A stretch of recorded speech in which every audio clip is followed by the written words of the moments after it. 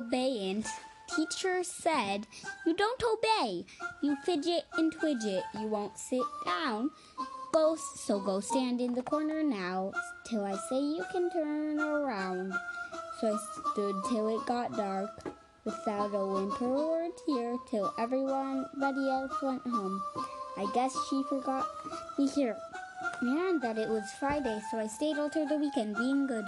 Monday was the first day of summer vacation, so I stood through hot July and secure guess, trying to obey her rule.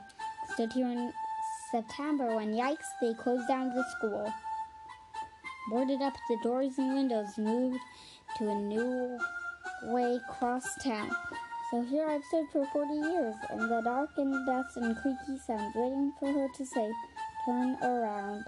This might not just be what she meant, but me, I'm so obedient. Glob-glob. He thought it was the biggest puddle he'd go splashing through. Turned out it was the smallest lake and the deepest too.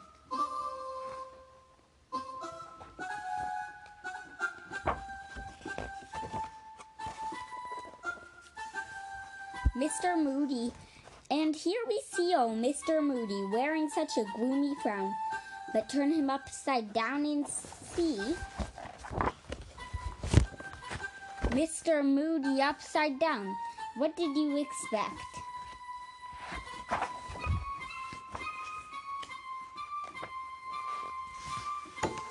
Every lunchtime I open my lunchbox, hoping to find a sandwich, an apple, some cookies, or cake.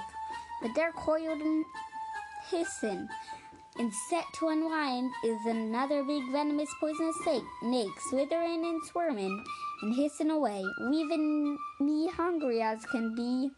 It happens every single day. You think my mother's mad at me?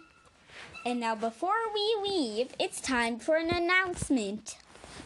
So get ready. Our book,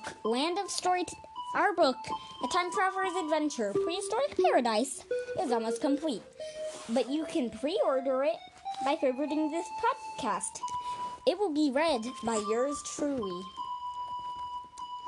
So check it out once it comes out and pre-order.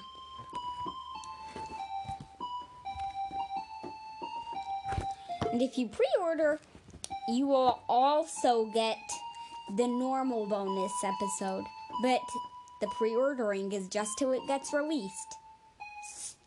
So get it now. Now come back next time for another Land of Storytelling.